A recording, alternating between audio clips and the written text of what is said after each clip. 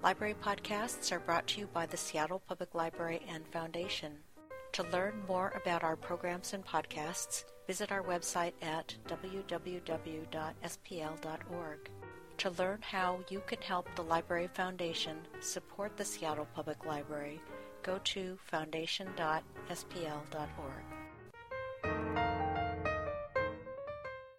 Hello and welcome to this Seattle Public Library podcast. I'm your host today, Librarian Kay Kirkpatrick. Today's podcast is the result of the Seattle Public Library taking a year-long look at ways we can improve library service to our court-involved and formerly incarcerated patrons. This involved listening and learning about the very real challenges and barriers facing people when they are released from prison or involved in the court system, including understanding the struggles their families and communities face as well. One of the most eye-opening events the library participated in this year was a re-entry simulation produced by Columbia Legal Services in Seattle. The simulation allowed participants to experience firsthand what happens to a person re-entering from incarceration, the pressures and difficulties they face, even though they have quote-unquote served their time. Trying to find housing, get a job, reconnect with family, and meet all their obligations while under the weight of a prison record. At that event, today's guest, Justice David Keenan, gave a very moving introduction that painted a vivid picture of the conditions people encounter. Judge Keenan knows multiple sides of our justice system. He was raised by his mother on public assistance, was arrested and charged as a youth, and dropped out of school after repeated suspensions, later earning his GED. He previously worked in civil practice on numerous pro bono matters representing detained immigrants, prisoners, and other marginalized communities.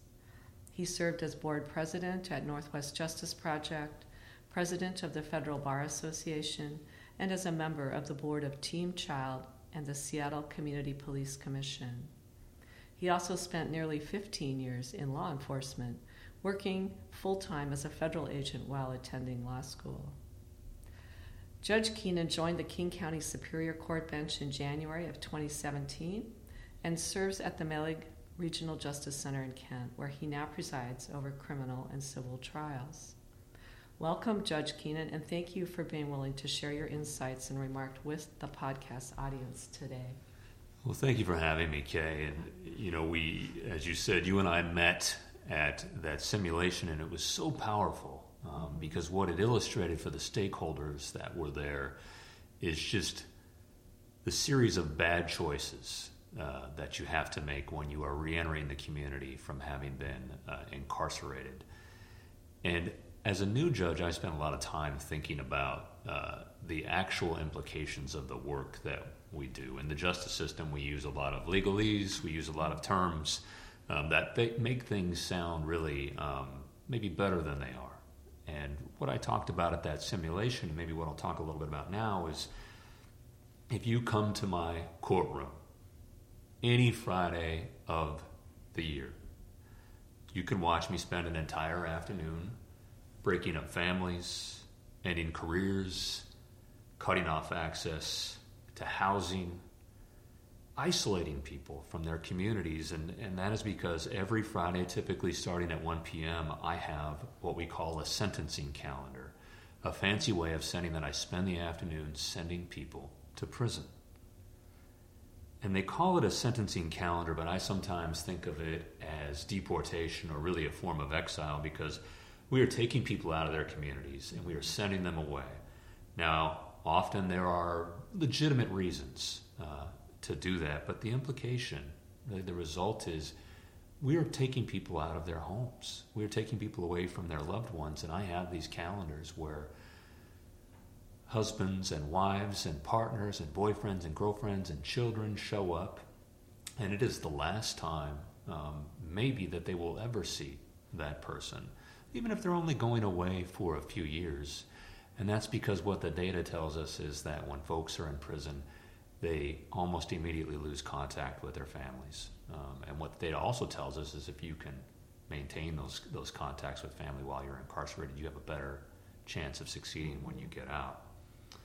Now, it's not our goal in sentencing someone to break up a family, to cut off somebody's employment prospects, or to deny them access to housing. Those aren't our goals, but those are the realities. And when we talk sometimes about what happens to someone when they get out of prison, we use this term collateral consequences. Just means it's sort of it almost happens by accident. But the fact that we don't intend to send somebody away from their community or to prevent them from getting a good job or to end up homeless doesn't mean that we shouldn't be thinking about the fact that that is, in fact, what happens. And as a community, I think we need to acknowledge that. And sometimes people talk to me about the justice system, and I always push back on that term and say there's no such thing as a justice system. There is no such thing as a system that is set up to produce justice. The system we have right now is actually set up to produce these consequences, to render people unable to get housing and employment and access to health care, mental health care, physical health care. And we need to get comfortable with being uncomfortable about the fact that there's no system out there just cranking out justice, right? And my father and I have both been arrested and charged here in King County Superior Court, the court where I'm a judge now. And when I was arrested as a young man, or when my father was arrested, nobody would ever say, well, Dave Keenan is down there in the justice system getting some justice, right? They would never think that I was. And so when we talk about somebody going to prison and being in the justice system, we ought not fool ourselves into thinking that they're off someplace in some camp getting justice. In fact, what they are out there doing is having their chances, their prospects going forward in life diminished by the day, for every day that they serve in prison. And when I sentence somebody to prison, it occurs to me that I will not ever see that person again in all likelihood until or unless they have reoffended and are back before me for trial or for sentencing. And if they're back, it's at least part of the reason is because of the barriers they faced when they re-entered the community the last time. Mm-hmm. And I talk a lot also about the school to prison pipeline, although I refer to it as the birth to prison machine. It's not a pipeline, it's not linear. You don't really just start in school and end in prison. But if we're being honest, because of the barriers at re-entry, it would be more accurate to call it a prison to prison pipeline. Because the system is set up to send people to prison, but it is also set up to return people to prison. Over 90% of the people that I sentence this Friday will eventually come back to the community. And that's reason for hope. Mm-hmm. The problem is that 2/3 of them, once they come back to the community, will go back to prison. Mm-hmm. We know that from the data. And so what I ask when we're trying to eliminate these barriers to reentry, when we were doing the reentry simulation for people in the community and stakeholders, the question is, how do we interrupt that, right? So the 90+% that come back to the community after having been incarcerated, how do we keep them here so that they don't become the 2/3 that then return to prison? It's something that I spend a lot of time thinking about. And some of the approaches that we take are civil legal aid for low-income people returning to the community. And what I mean by that is, if you are charged with a crime in our system, if you're charged with a crime and you cannot afford an attorney, we sort of know from having heard our Miranda rights, whether it's in the media or on television, that you have the right to an attorney at no cost to you. That's if you're losing your liberty. But what if you're losing your home? What if you're facing a barrier to access to housing or employment? What if you are struggling to visit with your children or with child support or access to health care or access to credit? You don't get a free attorney, right? And yet what we know is if you don't get legal aid in those aspects of your life, you are probably more likely to end up back in the criminal system. And so there's a certain reinforcing mechanism, and not in a good way. And so one way we try to disrupt that is by helping folks who are coming back to the community, whether it's through Columbia Legal Services, which helped organize this reentry simulation, or Northwest Justice Project, which is the largest civil legal aid provider in Washington. They have about 17 offices around the state. And that's a place where people might actually find direct aid more than Columbia Legal Services, which functions as my understanding, as an advocate and kind of trying to work at larger policy level. Is that correct? Exactly. And so Columbia Legal Services does a lot of what we call impact litigation, so systemic reform. So they might file a class action lawsuit on behalf of a lot of people who have been incarcerated or who are incarcerated to try and achieve system-wide reform. Whereas an organization like Northwest Justice Project might take on a single client. For example, again, somebody who's facing barriers, a low-income person who's facing barriers to employment or housing.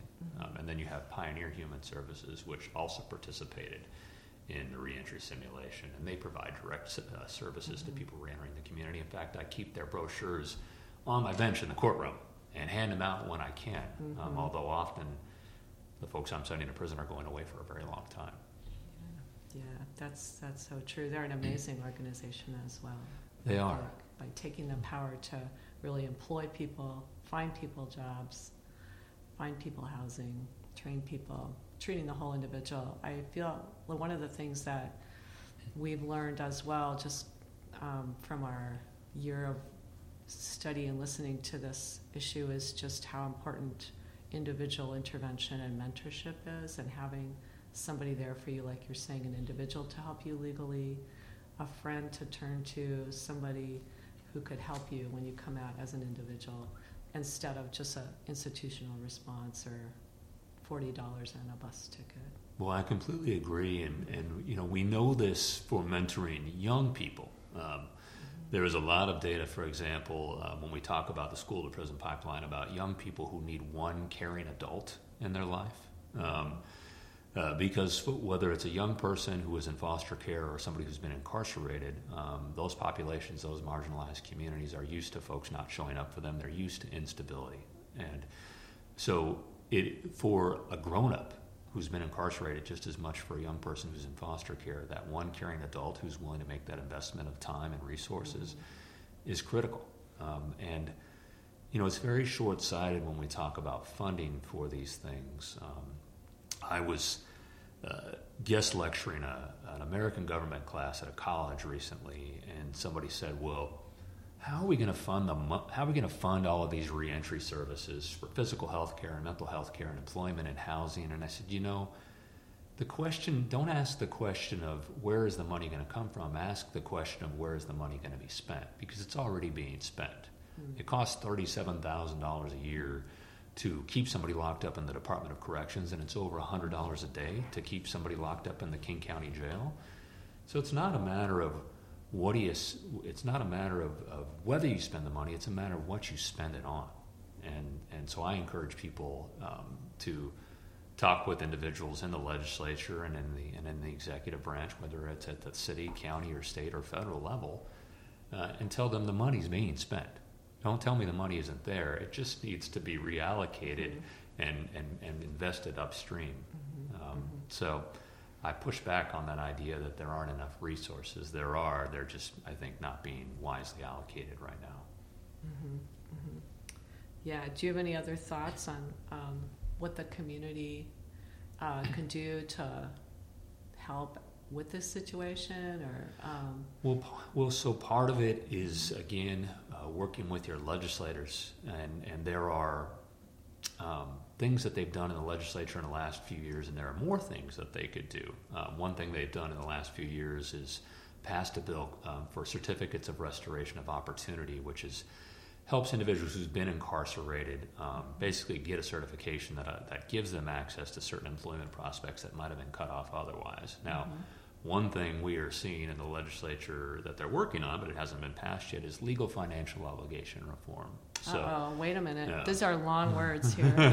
Could you break that down for our listening audience? Sure. A little bit? It just means your legal debt. So when I sentence somebody to a felony, typically it's at least $600 in fines and fees, a $500 victim penalty assessment, and a $100 DNA collection fee. Those are mandatory. So even if I know that individual is indigent, that is to say they're not going to be able to afford to pay those fines and fees, I have to apply them. And right now, those accumulate 12% interest. So if I impose $600 in fines and fees, what we call LFOs, legal financial obligations, as kind of a catch-all, if I impose that at sentencing, and then they serve 5 years in prison and they don't make any payments on it, which would be typical, by the end of that 5 years, it's $1,000, right? And if you're coming out with minimal employment prospects and no income, that might as well be $1 million. So one thing they've talked about in the legislature is either granting judges more discretion when imposing those fines and fees, and judges have some discretion, but I think not enough, but also eliminating the interest rate, which would help, because 12% is a lot, and it's ticking every single month. Yeah, more than home mortgages, I would say. Exactly. And another thing is, if you are a small business owner, for example, consider whether or not you want to be what we call a second chance employer.